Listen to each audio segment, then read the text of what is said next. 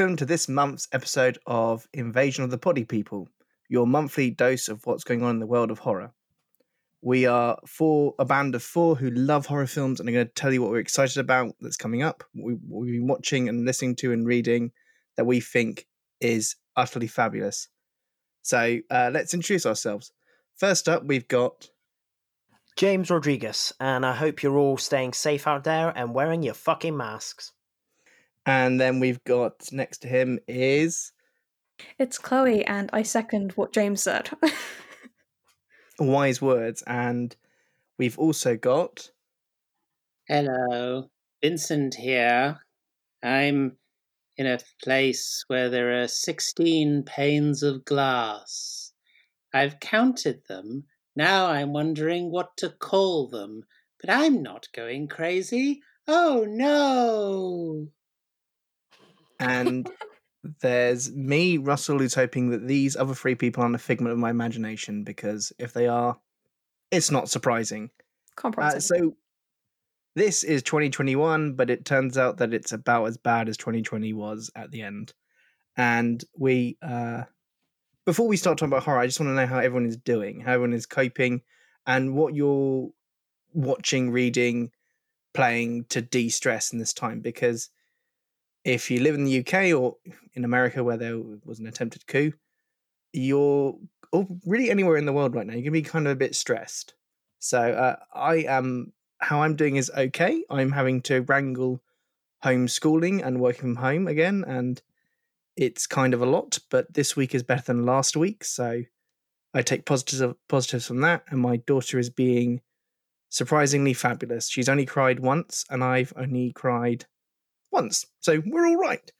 What am I doing to de-stress? I am watching most days a Studio Ghibli film for my other podcasting project, and they are wonderful and delightful, and most of them on Netflix, so go off and watch them. They're all either these wonderfully small, intimate tales that don't really have much plot but are beautiful to watch, or they're these big, epic films about the end of the world and about our relationship with nature and machines and everything else. And so they straddle both ends, and they're great. And the other thing I'm doing is I'm basically every night watching an old episode of Taskmaster. So I hadn't watched Taskmaster till last year, till the last series. So I'm currently watching the James A. Caster, Philip Wang series, and it's a lot of fun, and it's just the kind of thing that I need. So, James, how are you doing? I'm doing okay, all things considering. I'm just trying to get by, and in terms of what I'm doing to take my mind off it, a lot of the time I'm playing on my Nintendo Switch, just losing myself in Pokemon Sword, a bit of Mario Kart 8, some Animal Crossing New Horizons. Hey, Nintendo, sponsor us! And that's not all. I'm also watching a ton of films. There's not really a lot of consistency to what I'm watching, but I am trying to get through the filmography of one Mr. Nicolas Cage. So far, that's got me with Leaving Las Vegas and Left Behind, so it could be better, but you know what? It's a start. I'm making my way to the good stuff sooner rather than later. And that's what I'm I doing. hope you watch The Wicker Man soon, because that needs to be seen. As someone who loves the original and doesn't love the remake, that needs to be seen. Chloe, how are you doing? Not great, but yeah, I'm trying.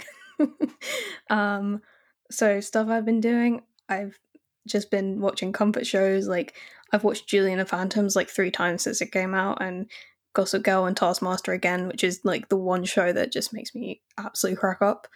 Listening to the radio, writing a little bit, knitting blankets for people I love, and lying in bed and ignoring my phone. Things I love to do. So yeah. Smart. Yeah. And finally, Vincent, how are you? I'm actually pretty good. I have in the past week and a half, I've actually started a new job, and I kind of start another one next week. Congrats. After being out of work for 4 months, actually getting back to work, even though I'm still stuck at home all the time, has been something of a relief. So I'm glad to be back in the saddle. Did I say saddle? I meant harness. In terms of chilling out, I continue to exercise.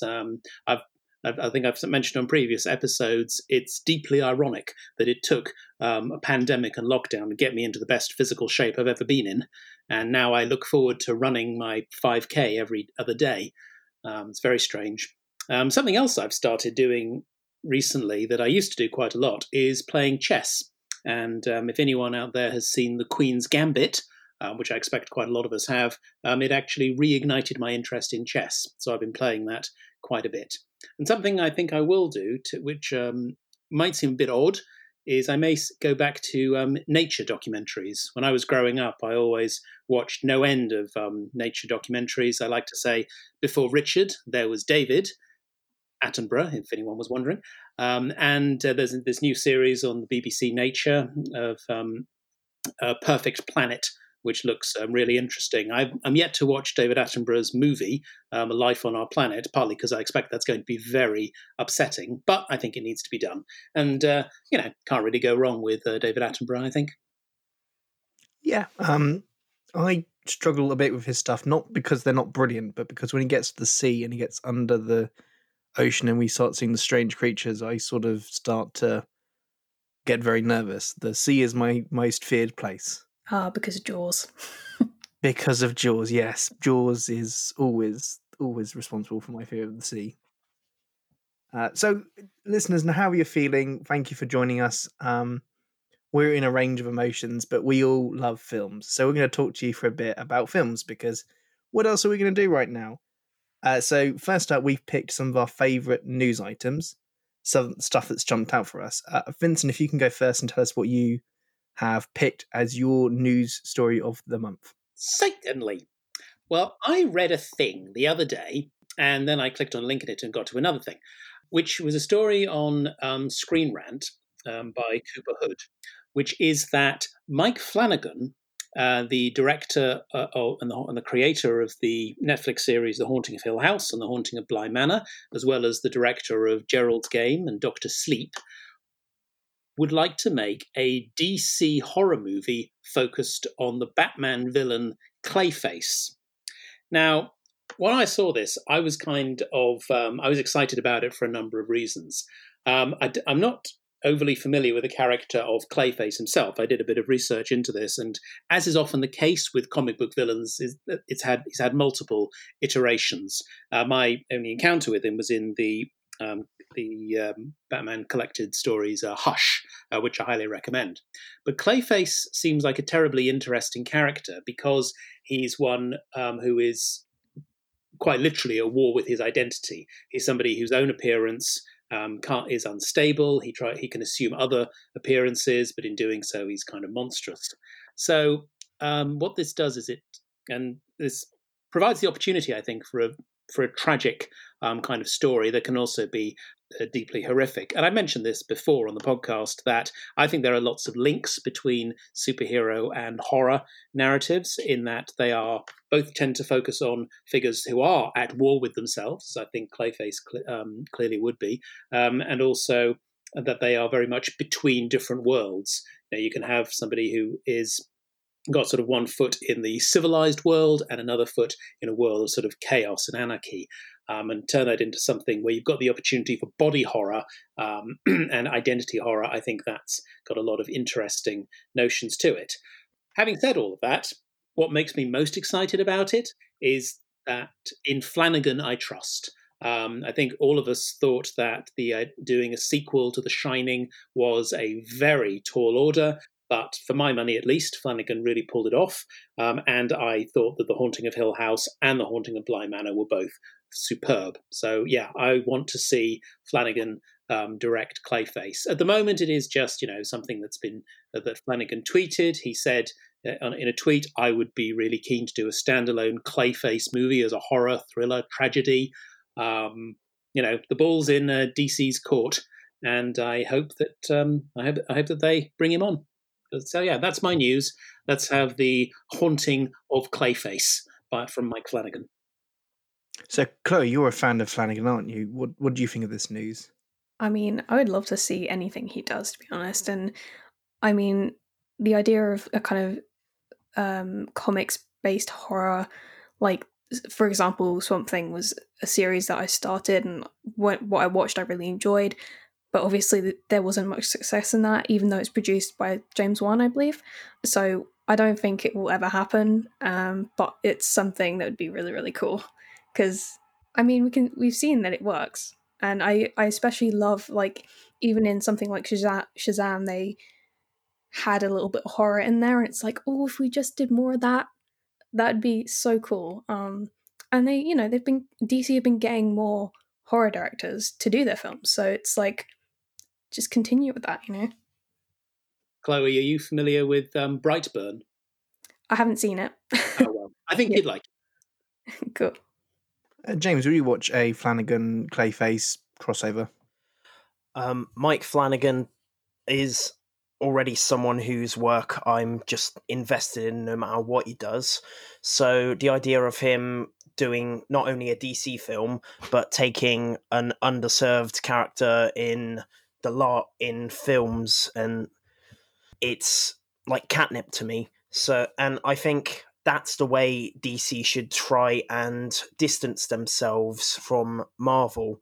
I mean, they've tried doing the multi-shared universe thing, and that didn't work out so well. So instead of trying to emulate what Marvel did, it's a good idea for them to take these characters who haven't been given the screen time and given their own standalone stories without having to worry about continuity, how it all connects. It's a nice idea, and well, whether it ever comes around is another story, because DC have been notable for saying they're doing about 50 different projects, and then about 4 will end up making it to the screen. But I think it's a nice idea, and Mike Flanagan seems up for it, so what the hell are you waiting for, DC? This is literally the best thing that could happen to their stuff. Yeah, and so I am a huge fan of Flanagan, as we all are, and his ability to take properties that you don't think would work and make them work is remarkable. And I'm also a huge Batman fan, and the Batman stuff that I love, that as much as I get a kick from Christopher Nolan's films and other things, I really enjoy it when they're a bit more gothic horror. So I really like about the Tim Burton films that there are these tinges of gothic horror in the grotesque Penguin, or in Jack Nicholson's Joker is quite gothic and, again, horrid.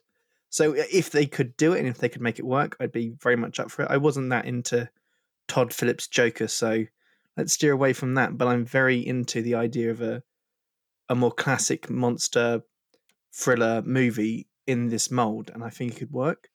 And it does nicely bring me on to my news, which is, so I was going to talk about excitedly Fright Fest Glasgow and the Glasgow Film Festival, but the day we're recording this, they're telling us tomorrow what's going to be at those. So look out on your Twitter feed for those. When you're listening to this, go off and find out what's playing at Fright Fest Glasgow, and I'm sure we'll talk about that next month. But this month, I'm going to talk about Universal Monsters that are coming to YouTube for a week. So in the next couple of days, there's going to be 7 different classic Universal Monster movies, from Dracula all the way to, bizarrely, Abbott and Costello Meet Frankenstein. And so you're going to have Dracula, Frankenstein, the Wolfman, the Invisible Man, and various other ones. And it'll be really exciting to watch these for free. They're on there for a week. And I've seen a couple of them. I've never seen the Invisible Man, that version of it. I mean, I loved last year's Invisible Man, but I'd be very excited to see what the original is like. So go off onto the Universal YouTube channel and you'll find these great films, and you can just enjoy some classic horror that is just really fun to wallow in. Are you guys excited? Who's excited to watch some Universal Monsters? I'm intrigued to watch them, so I can sort of tick them off, because I know I should. I have seen Todd Browning's Dracula and James Whale's Frankenstein and Bride of Frankenstein as well. But yes, I also adored The Invisible Man last year, so to see the original would, I think, be very interesting. Plus, I've always had a great affinity for werewolves, possibly because I'm quite hairy. So the original, the Wolfman, I think should might be up my street. So yeah, I will certainly make a point of checking these out. Yeah, and some would argue that like Frankenstein and Bride of Frankenstein are perhaps two of the greatest films of their era in terms of horror. Anyone else love a Universal monster or two? Oh yeah, I've made my way through a box set of the original Frankenstein films, and it's quite interesting to see how it goes, how they initially take that wonderful story, build upon it so well in Bride of Frankenstein, and then with each film try to force another story and with more crossovers. So initially the Wolfman and Frankenstein meets the Wolfman, House of Dracula, and all culminating with Abbott and Costello meeting the Universal monsters, which is an interesting pairing. But no, there's some excellent ones out there, which is definitely worth people's time, like Creature from the Black Lagoon and The Wolfman, and as Vincent said, Todd Browning's Dracula. And The Invisible Man, especially. It's a wonderful selection, and even if you think, oh, do I really want to check out some old films? They're not that long. I think the longest they go to is about probably 80 minutes. You can really pack them in together and get a nice time going while schooling yourself on some classic history of cinema.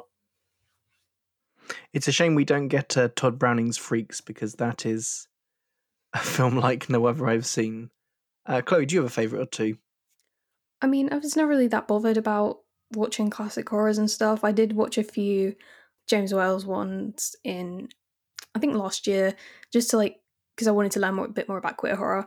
I'm still not that bothered about them, but I would say I absolutely love The Invisible Man. Easily my favourite, Bride of Frankenstein being second. So yeah, I mean, I'm going to watch them because I have to, just for the sake of educating myself. But I would say nothing can really beat that one for me. I do like it. They're short though, as James said. They're nice and short and sweet, just as I like it. So yeah. James, what is your news of the month? Okay, so if you think back to early 2010s and the TV show Dexter, which as of now was quite big at the time. As of now, you tend to think it had an excellent fourth season and a rubbish ending, which is fair enough that both those things are deserved. So the show is coming back, as most shows seem to do nowadays, and it seems to be trying to make up for such a, well, shall we say, at best divisive end to an 8-season story. And they've announced that the main villain that Dexter Morgan will be contending with is going to be played by none other than Clancy Brown. That's right, we're going to get a serial killer against Mr. Krabs himself. Yes, I want you all to picture that, because it's a glorious image. Now, he's going to play the mayor of Iron Lake, a man who realized the American dream by driving big rigs. He's described as someone you're blessed if he has your back, but God help you if you ever cross him. And having such a wonderful actor with an astounding voice, he's played a role, you're certain he's going to bring the menace and even a bit more humanistic moments, as the show could do in its best times. And it's got the original showrunner from The Good Years, and after that ending, it's all uphill from here. So, did any of you watch Dexter back in the day? What do you think of this news? I confess I never did watch Dexter. There's so many shows, and that one kind of passed me by. But it is, as you say, James, interesting that so many things are getting, relaunched, rebooted, reconfigured, repackaged. So I will be interested to hear from fans like yourself as to whether the new version of Dexter rewards or confounds your hopes and expectations. I've watched a few seasons of Dexter. I don't know at what point I stopped. I don't think I got to the big moment. There's a moment, is it halfway through the run? So at the end of series 4, where someone prominent is killed off. I don't think I got to that point. I might have stopped the series before, but I would be very interested to see if it is good. I'm not sure if I'd watch it because I'm really bad at keeping up with TV shows. I've never finished Breaking Bad, and I've never watched Game of Thrones, and these are like the huge shows of our generation, and I've just not either finished or watched them. But I love Clancy Brown. I love him for SpongeBob. I also really enjoyed the Mortuary Collection, which came out last year, and he is the lead character in that. It's on Shudder, so go off and seek that out. So I'm more than excited for Clancy Brown to be given a prominent role in something, because he's great. Our final piece of news is from Chloe. Chloe, what is your piece of news? I've got some news about a Netflix horror film, which usually I wouldn't be excited about, but I have some reasons for looking forward to this one. So a synopsis was released for this film that's coming up. It's not specified a date yet, but it's going to be this year. It's called There's Someone Inside Your House, and it's about a girl who moves into a small town, but from the as the countdown to graduation begins, her classmates are stalked by a killer who wants to expose the secrets, and she has to kind of find out who it is before she's the target. It's based on a novel, and the script was actually written by the Shazam writer. And as I said earlier, like the horror moments in Shazam were pretty cool. And it's also going to be directed by the guy who did Creep and Creep 2, Patrick Bryce, I think his name is. And it's also produced by James Wan's company. So I am, like, as I said, typically don't like Netflix films unless it's Mike Flanagan specifically, usually, but I'm kind of looking forward to this one. Yeah, and I've seen the first Creep, and the first Creep is one of the better found footage films. It's genuinely quite unnerving and a bit upsetting in its last act. It's a really clever film. So I'd be intrigued. I know that Netflix released a trailer for like their plan to have a new film each week for the entirety of this year, which is exciting. Like they've got things like R.L. Stein's Fear Street's getting a couple of films, and there's a few other horror things that are popping out. So if Netflix released some good horrors, I'd be very into it, because there's a couple that are quite good. I quite liked Cam, which is a decent enough horror, but then there's a fairly large number of Netflix films that are not really worth your time. Yeah, but I do think he'll bring a good vibe to this film, judging from the title of it. I think in Creep he brought this really great like feeling of not feeling safe in your own home, and I just think just from the synopsis and like the title of this film, I think it's going to be a good fit. So I think it'd be pretty cool to look for. I'd agree. It sounds like a good fit. I'm certainly intrigued, and I will look for it. I think that Netflix is like any other producer and distributor. Some of its stuff works, some of it doesn't. In terms of original horror on Netflix, one of my top films of last year was the Netflix release His House, which I've spoken about on this podcast before. So you know, I was not overly enamored with Creep. I seem to be in a minority, but that never stopped me before. Yeah, I think this certainly sounds like an interesting premise, and it'll be worth looking at, I expect. Well, I'm sorry to continue to put you in the minority, Vincent, but I also loved Creep. I was really, well, appropriately, creeped out by it. And I thought Creep 2 was also rather good, and it's a shame that Patrick Bryce doesn't seem to be able to finish off the trilogy as he intended, but I'll gladly take another film from him in this form, and I very much look forward to it. Hey, look, it's moving. It's alive. It's alive. It's moving. It's alive. Oh, it's alive. It's alive. It's alive. Next up, we're going to give you some recommendations. There might be a Netflix or film or two in here. Let's find out. So this is our something old, something new, and something not a movie section. So first up, Chloe, what are your recommendations this month? So my something old. I'm not saying this film is good per se. It's not. But I kind of found some weird enjoyment in it. It's The Roommate from 2011. And honestly, when I looked up when it was made, I couldn't believe it because it looks like it was made in 2002. It's about this girl who goes off to college and she gets like this kind of crazy obsessive roommate who's played by Leighton Meester.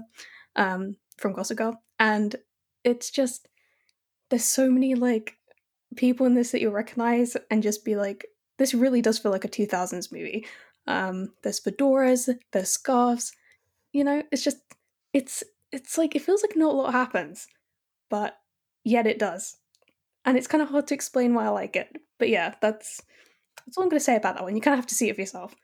My something new is going to be Spree, which I think came out in December. It's starring Joe Keery, I think his name is, from Stranger Things, and he's basically this live streamer guy who wants to get more views. He goes on a killing spree, and it's very on the nose, but I think it's going to be quite a hit or miss film. It seems to be quite divisive upon people, but I quite enjoyed it. I think it was kind of fun and kind of very over the top, and I quite like that about it. My something not film, I've kind of taken a bit of a liberty here, but it's kind of more of a sci-fi than horror related thing. I watched the live stream of Lazarus the other day, the David Bowie musical that was recorded from like years ago. It was weird. Like, I couldn't tell you a goddamn thing that happened in that, and yet it was kind of great. Like, it was very sci-fi. I think it was based on the film that he was in. Obviously some great music, so yeah, I mean, I don't know if it's showing again, but if you get a chance to watch it, I'd recommend it. I mean, I love David Bowie, so I'll watch anything to do with David Bowie except that strange film that they're going to release that doesn't have any of his music in it. Ooh. So, yeah, I think it's called Stardust, and Oh yeah. Oh no, I heard about this. It's very controversial. yeah, they couldn't get any of the music, so it's sort of like his life in spirit. I don't know. Anyway, Yeah. Vincent, what are your recommendations for the month? Well, my something new is, and maybe I'm stretching the rules here a bit as well, because my something new is a film called By Night's End. And I'm stretching the rules because actually getting hold of this may be a bit tricky. It's not actually had a release yet in the UK, but if you're listening in the US, you can access it on Google Play and Amazon. So hopefully it will come on to be accessible in Britain and other parts of the world before too long. By Night's End is a really intense thriller, and it relates to a topic that we'll discuss later on. It's the type of thriller that very much tips into horror territory because it's a home invasion film. It's got it takes the idea of home invasion, I think, is a deeply disturbing one. And By Night's End treats it in a way that I found genuinely surprising. I found it gripping. I jumped a few times. It's also quite progressive, I think, in its gender and racial politics. When it needs to be, it's pretty nasty. And it's also got a proper emotional and moving core. I won't say, anything about it beyond, it is a home invasion film concerning a couple who have a difficult history, and it makes certain. It's got a kind of a socio-economic political backdrop, which is mentioned but not overstated. And then when it gets into its proper invasion thrills and scares, it does not hold back. I particularly am promoting this because I interviewed the director, Walker Whitehead. You can find my review of the film and my interview with Walker Whitehead is on the website, The Critical Movie Critics. Should be coming up in the next week or so. And when the film comes out, I do recommend you check it out. By Night's End. In terms of something old and classic, I am going to go for The Terminator, which is available on Amazon Prime. Now, this I have this is an interesting one. That why I came to this. I love The Terminator. It's like one of my central films that got me into understanding film as a critical medium, and I would rank James Cameron as my number one director. But I didn't think of The Terminator as a horror film because I didn't used to like horror films. I thought of it's science fiction and it's action. However, having heard this film discussed in various different places, one of which I think will be mentioned later on, there are a lot of horror elements. For one thing, there's a lot of parallels one could draw between the figure of the Terminator. I am, of course, specifically referring to the 1984 film, The Terminator. The sequels are their own thing, but I'm just talking about the original. There are clear parallels, I think, between the Terminator and your standard slasher killer. Michael Myers and the Terminator could, would probably have quite the contest, I think. But what's notable, of course, is it doesn't feel like a slasher because using a gun. And you tend to think of slashers, well, they slash, they use knives and machetes and so on. But the Terminator is a relentless killing machine, like Michael Myers. Comes into people's houses and kills them, like Michael Myers. Targets women, like Michael Myers, and operates and is pretty much unkillable, like Michael Myers. So I think there's a lot of horror elements in terms of the film's structure. Furthermore, it's also got some interesting body horror elements. Spoilers for a film that's nearly 40 years old, which is slightly terrifying. Of one of the opening scenes, when the Terminator first appears, he kills someone by shoving his fist right through them. And then later on, there's a scene of self-surgery, which is also kind of pretty horrific in terms of stabbing into one's own arm and eye. So I think there's a fair bit of body horror as well as slasher horror within the film. Furthermore, let's be fair, the whole idea of a nuclear holocaust and rise of the machines and then living in a post-nuclear holocaust, a post-nuclear wasteland is pretty horrific in its own right. There's a line when Sarah Connor, played by Linda Hamilton, says, in reference to the future, "Your world is pretty terrifying." But you know what? What we see in the Terminator is a pretty terrifying contemporary world as well. So my classic is the Terminator, described quite well on the DVD blurb cover as the thing that won't die and the nightmare that won't end. In terms of something that is horror but not a film, I recommend Stephen King's Christine. Now, Christine was the most recent Stephen King novel that I read. I previously read Carrie and Misery and The Shining. But Christine, I was slightly dubious about. I picked it up at like a charity stall on a train platform a year or two ago. And I don't like cars. And I'm not really into music. I know that sounds weird, but I'm simply not. I like the music I like, but I don't think of music as a thing that I'm into. And what's interesting about Christine is that it is very much interested in the petrol head or the motorhead, the kind of the car nut, as well as it's got a very it's very much sort of marinated in a certain type of I guess driving songs. A lot of rock and roll. I'm amazed that Stephen King was able to get the rights for all the song lyrics included in the book. But here's the thing: even though music culture and especially car culture is not something I connect with, I could not put Christine down. It is a very engaging story about teenagers and growing up and friendships changing and growth of other types of relationships. And also the sense of kind of twisted associations, and the idea of a car being sentient and malevolent and vicious is, on the one hand, it sounds like many a horror concept kind of absurd, but on the other hand, is actually pretty scary because, like, hang on a minute, if that car decides to run me down, it moves faster than I am and it's a hell of a lot stronger than I am. So I was impressed with how much I enjoyed Christine, and I do recommend it very much. Yeah, I quite like John Carpenter's take on Christine. I don't know if it's how it is to the book, but it's a pretty fun 80s horror movie. I agree with that. I saw Christine not that long ago as well, and the film is a lot more stripped down than the book is. But what do you expect from John Carpenter? I think they do different things, but they do them equally effectively. So my choices for this month, my something old, is a film that's popped up on Now TV and is the epitome of the late 90s meta horrors. It's The Faculty, which is Robert Rodriguez's take on Invasion of the Body Snatchers. He relocates it to a high school, and it has perhaps the most late 90s of cast. There's Clea Duvall, Josh Hartnett, Salma Hayek, Usher, Jon Stewart before he is Jon Stewart, Elijah Wood, and linking us sort of back to Vincent's pick, none other than the Terminator himself, Robert Patrick, pops up in a role. And I haven't watched this in years, but I'm going to this weekend because all I can remember about this film is having the most fun of it. I remember it being this wonderfully late 90s sci-fi horror, and I it's sacrilegious to say this, but I have fonder memories of this than I do of Scream. I came to Scream sort of later than other people did, but this is one I definitely remember watching at the time. My something new is a film that I've already talked about on a other Snakebite horror podcast because it played at the August Fright Fest.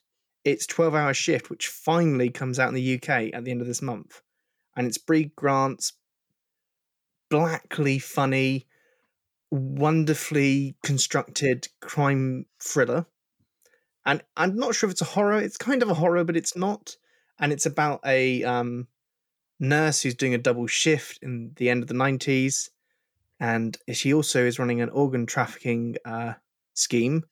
And her cousin manages to lose a kidney that they're selling. So she has to, over the course of 12 hours, find another kidney to sell. And it has these great performances by its cast. And Brie Grant is a really great director and writer. And this is just a perfect way for you to be introduced to her work. She also wrote Lucky, which I also caught another Fright Fest one, and that hopefully will pop up somewhere, maybe on Shudder soon. But yeah, you should definitely check out 12-Hour Shift because it's kind of woozy and neon and it goes its own pace. And I had so much fun with this film. My something, not a film, and it is a lot of the reason why I love horror as much as I do is because I listen to this podcast. This is the Evolution of Horror podcast, which is now, I think, 6 seasons in, and each season takes a different subgenre and goes right back to the start and goes through and picks out key films. So they're doing a Body and Mind series right now, which it has been quite sprawling and big because those two concepts take in so much. So you get Cronenberg, you get Lynch, you get even Eli Roth pops up. And the last couple I've listened to, so I've listened to, there's this great episode that looks at sexploitation thrillers from the late 80s into the 90s, so the likes of Basic Instinct all the way to Showgirls. There's a great episode where they talk about Audition and Old Boy, and Old Boy is one of my favourite ever films because I think it's marvellous. And I've just listened to the Eli Roth double where they managed to talk about 2 films that I think are pretty naff. I have no time really for Cabin Fever and Hostel, and they talked about them in a way that made me engaged and kept me listening.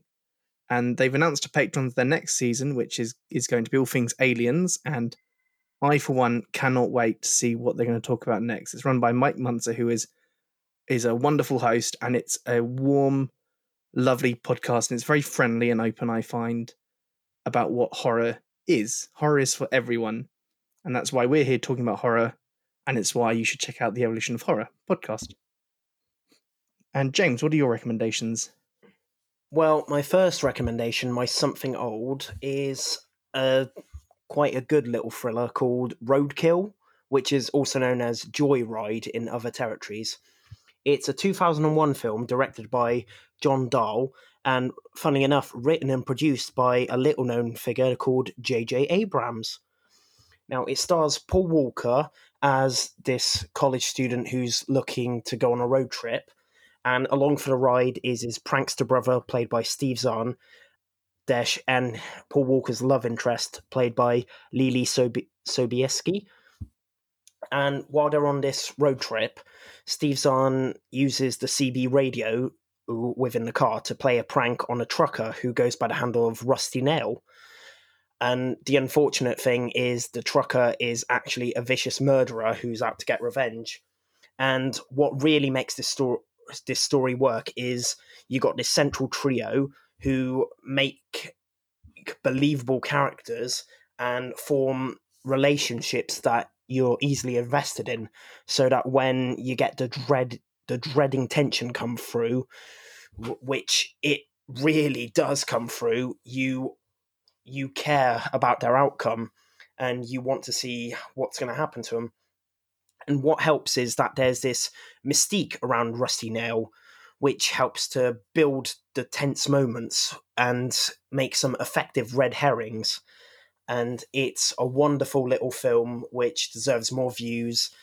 Think of it as a better version of Jeepers Creepers without some of the more problematic elements. And the film is available to stream on Amazon Prime right now. My something new is a film from last year called The Vigil. And it's about Yakov, this man who left his Orthodox Jewish community, who agrees to sit vigil over a dead body in order to earn some money. And while he's doing that, he finds himself facing a malevolent entity which is preying on his feelings of guilt and grief which have manifested within.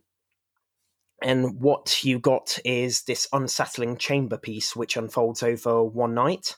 And it's pretty much a one-man showcase for Dave Davis, who plays Yakov.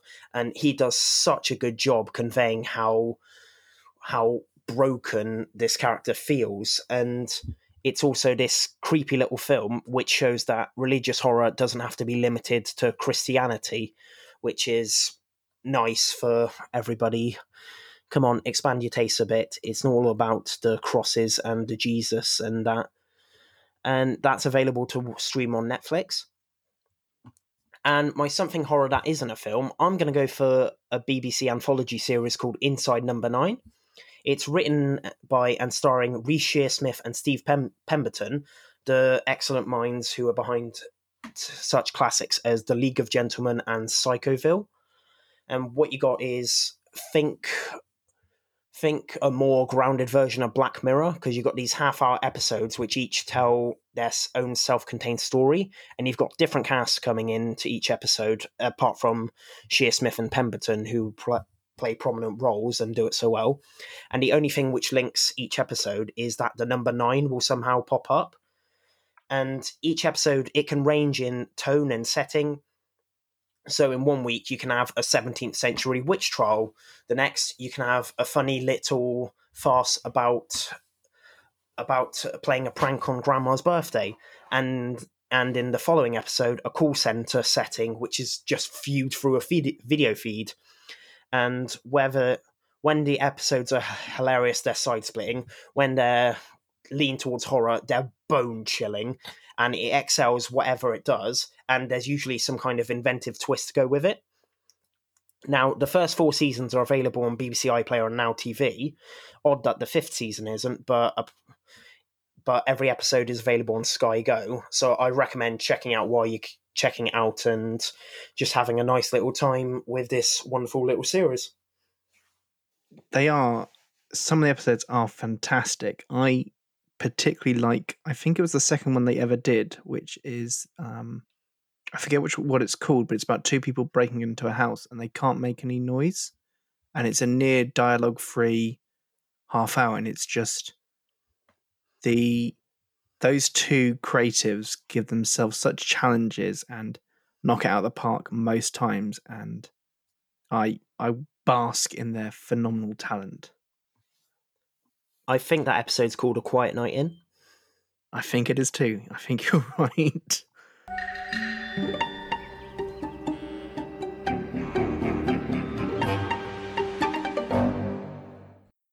So those are our recommendations for this month. Go off and watch those films, TV shows, listen to those podcasts. There's plenty there to keep you busy for the next month before we pop up with more recommendations. But before we go, we're going to do one more set of recommendations. We're going to pick our 3 favourite single location movies. So as we're all stuck in one place, be it a flat, a house, or a caravan, wherever you are, you're in a single location. So we thought we'd pick the films that do this the very best. And James, you're going to go first of your picks, aren't you? I suppose I am. Okay, my first pick is a little film called Cube.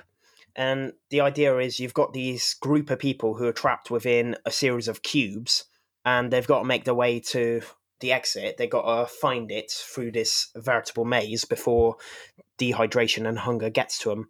And the trick is they have to be careful which cubes they choose to step inside, because they may contain deadly booby traps. And there's one moment which involves a cube that's sound sensitive, and it is so heart-stopping. It's a thrilling little flick, and it's got such an inventive concept that it does so well to realise.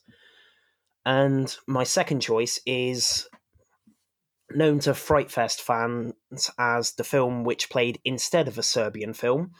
It's Buried, and the premise is very simple. Ryan Reynolds is trapped in a coffin. He awakens in it to find that he's been buried alive, and all he has on him is a lighter and a mobile phone.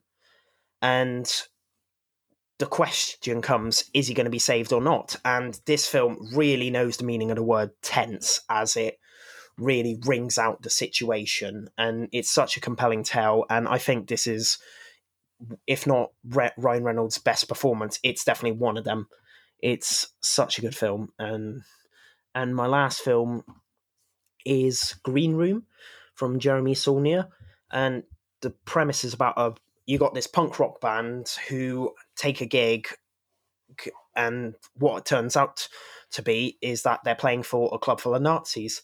And while they're there, they stumble upon a murder, and they become trapped in a green room in a sort of Assault on Precinct 13 kind of scenario, where they're trying to keep out the skinheads who want to essentially eliminate all witnesses. And this is such a horrifying film. And Saulnier is a really good director and this is probably his best work. And there are some scenes which are so grim that they've firmly stuck in my mind. And let's be honest, it's always good to see Nazis getting what they fucking deserve. Mm-hmm. Chloe, what are your picks? My first one is actually a pretty recent one. I think it came out in October, which I cannot believe. It feels like it came out years ago. Scare Me on Shudder, which is written and directed by Josh Rubin. He also stars in it as well, with Aya Cash, who everyone will know from The Boys. And it's just them in a cabin, like telling stories to each other. It's not like an anthology or anything or a portmanteau film. It's literally them just telling stories to each other and acting them out themselves. And while it kind of isn't for everyone, because it is kind of like you're watching theatre kids just doing their thing, I think it was pretty fun and interesting and a cool concept, especially for a low budget film. And it also kind of discusses these like prevalent topics in the horror community right now, like sexism comes up and stuff like that, and I think it was pretty cool. And then also The Belko Experiment. This is an older one written by James Gunn, which is one of those workplace horrors. A lot of people get stuck in this big building and they're told to kill each other off like the Hunger Games. And it has John Gallagher Jr. in it, who I love to see in things, you know? He was also in 10 Cloverfield Lane, so I think he's cool and I think he should be in more things. My last one is Dread, which is very similar to The Raid, but yeah. I guess Judge Dredd takes his trainee to a building to take down a drug gang, and Lena Headey is really good in it. It has really cool visuals, sick fight scenes. I love it. Vincent, what are your picks? My picks, I'm going to go through them in terms of space, because all of them are single locations, but in each case the location is larger. This ties back to what I was saying earlier. I mentioned the film By Night's End. That's a home invasion, funnily enough, set in one location, a home. And I've seen quite a few this past year, and I think it sounds as though quite a few of us have. It's almost as though, being trapped in a single location somehow chimes with our own experience. I can't imagine why that would be. So to begin with, the first one I'm going to mention is Bug from 2006, directed by that great doyen of horror, William Friedkin. Now, Bug is pretty much a two-hander. It stars Michael Shannon, one of his early roles actually, and Ashley Judd in a unusual type of role for her. Essentially, what they happen is they are two people alone in a motel room. Then they're not trapped there except by their own minds. They, over the course of the time that they are in this motel room, they essentially become convinced that they are infested with bugs, bugs that are kind of plants from the government, that they're being spied upon the whole time, and their paranoia escalates. It turns into fear. It turns into suspicion. It turns into this weird, very needy, interdependent relationship. It's very, very compressed, both in terms of space but also time. It's based on a play by Tracy Letts, and as a result, it's as if you ever notice this in relation to films that are based on plays, they'll often have longer scenes and they will proceed more often than not in real time. And that's, I think, what happens in Bug. It takes place in a pretty short stretch of time. But over the course of this, frankly, you wouldn't want to be there any longer. Not because the people are horrible, but because what they go through, what they put themselves through, what they endure, and where they come out at the end, which I won't spoil, is so intense and so mad and so terrifying that you're just like, oh God, is it over? Oh, I need to go outside. Oh, damn it. So Bug, I highly, highly recommend. The next one I'm going to mention is the is the film Inside, or L'Intérieur.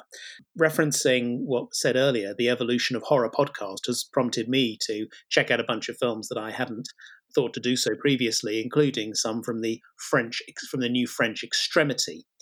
Inside is one of the most grueling and intense films that I have ever seen. I mean, I consider myself now a fairly hardened horror viewer, but blimey Charlie, watching Inside, I was like, I know, very, very descriptive terms there. It's set primarily in a house. I mean, there's a few other scenes elsewhere in the first in the first act, but the bulk of it takes place in a house involving these two women. You have a pregnant mother whose home is invaded. There's that thing again, by another woman who's come to take her baby, and the mother doesn't know anything about this other woman, and it's interesting that it kind of breaches various sort of taboos, because I think we have a notion of babies, especially unborn babies, as they have a place in our culture as being somewhat sacrosanct. So to see, like, big bladed scissors heading towards a pregnant belly and indeed piercing it, and then another scene where the pregnant woman is actually getting brutally beaten, is pretty grim. But even beyond that, this is a film that does not skimp on its gore. I think it's something that's I've heard some say that if you're seeing violence that is kind of more relatable, such as some kind of household appliance being used against you and penetrating flesh, then that can be a lot more disconcerting than something more dramatic, like, I don't know, a chainsaw. So in that respect, Inside was an absolutely horrific watch. And yet, of course, I recommend it. I've seen a couple of other new French Extremity films, Martyrs, and Trouble Every Day. Martyrs is the one with the really, really strong reputation. But you know what? I think I found Inside even more brutal. So that's my second one. And my third one is much older. It's actually as old as me, 42 years old this year, and that is Alien. Alien takes place in a much larger space, of course, because it happens on this enormous spacecraft. And I think that aspect of Ridley Scott's Alien sometimes gets overlooked. We remember the alien creature itself, the xenomorph, and how horrific that is, as well as the alien craft, the designs by H.R. Giger.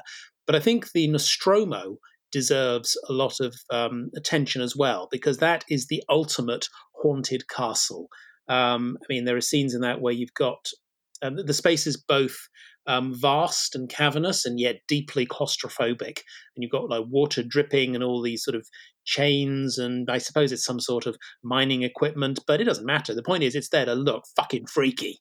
And frankly, no wonder the xenomorph is so at home when it gets there, because that was a castle just waiting for a monster. So yes, those are my three recommendations for single location horror movies: Bug, Inside, and Alien. If you watch those in a triple bill, you may never want to go inside again. And finally, my trio are a trio that all begin with R. So the first one is The Raid, which is Gareth Evans' phenomenal action film. And it is essentially the same plot as Dredd. They came out within months of each other, and it was one of those classic examples where two films that are basically the same film get released. Dread is another great film, and The Raid is a lot of fun. It's all in one tower block as these cops try to get through it to get to the top to take out a kingpin, and it's a much harder task than they think it's going to be, but it's great. And the sequel is also great, but it doesn't fit this because the sequel is sprawling in a way that the original is tight and focused. My next is Rope. So Alfred Hitchcock has a couple of films that are all set in one location. I was tempted to use Rear Window because, for my mind, Rear Window is a better film, but Rope is a really interesting film because Hitchcock is attempting to shoot this as if it's one take. So he shoots each sequence for as long as a reel is, and then we'll pull into someone's body or we'll pull into a piece, and then the camera will move away from that person, and that's the change of the reel. And it's about a pair of students trying to get away with murder, essentially. And Jimmy Stewart's in the mix, and he is wonderful in this film. He's wonderful in all of Hitchcock's films. He does some of his best work with Hitchcock. And my final pick is a film that's just had an Arrow release, so it's getting the kind of beautiful picture and sound it deserves. It's the Spanish found footage horror Wreck, which is, again, all set in an apartment block, and it's about a film crew that go on a standard trip with some firefighters. They're doing this segment where they're filming firefighters about their job, and then as we've all experienced, the flat goes into lockdown, and it's very apparent that something is not right in this place. And it all builds towards what is perhaps 15 of the tensest, scariest, most effective horror minutes that you'll see at the end. And the ending is for me one of the great horror endings. So those are my 3 R's. You'll have a lot of fun with all of those films. They're all in one location, and they're all really interesting and great films. Mama is not the law. I am the law. Mama is a common criminal. Guilty of murder. Guilty of the manufacture and distribution of the narcotic known as slow-mo. And as of now, under sentence of death. Any who obstruct me in carrying out my duty will be treated as an accessory to her crimes. You have been warned. And as for you, Mama, judgment time. So that's been this month's edition of Invasion of the Body People. But where can you find us? So you can find me at Russ Loves Movies on Twitter. I also have a podcast called Not Just for Kids, and we are looking right now at the works of Steven Spielberg, with episodes on Back to the Future and Jurassic Park coming in the next few weeks. And we've covered the likes of Hook, Jaws, and Gremlins all recently. Plus, we've also had an episode on Cats with 2 of the people here, which I still don't understand what the hell Cats is, but give it a listen. It's a really good episode. James, where can people find you? If you're not sick of me, you can find me on Twitter and Letterboxd at RoddersJ04. Follow me for film takes, opinions, and doggo pics. And then I'm also at thereviewingrodders.co.uk for reviews, podcast appearance. Pretty much anything I do is on there. And yeah, check it out. And Chloe, where can we find you? I'm on Twitter at ChloeDev196, and I'm on the Snakebite podcast sometimes, and also Russell's podcast sometimes. And yeah. And finally, Vincent, where can we find you? Well, you may find me rocking back and forth in some kind of fetal position, but otherwise you can find me on Twitter and Instagram at Dr. Gain. That's DRGAINE. You can also find my reviews on the Critical Movie Critics, as well as Snakebite Horror, and my own reviews and commentary on Vincent's Views. Lovely. And we will all be back in some form next month to talk to you again about horror movies. But for the time being, stay safe, have fun, and watch a lot of movies.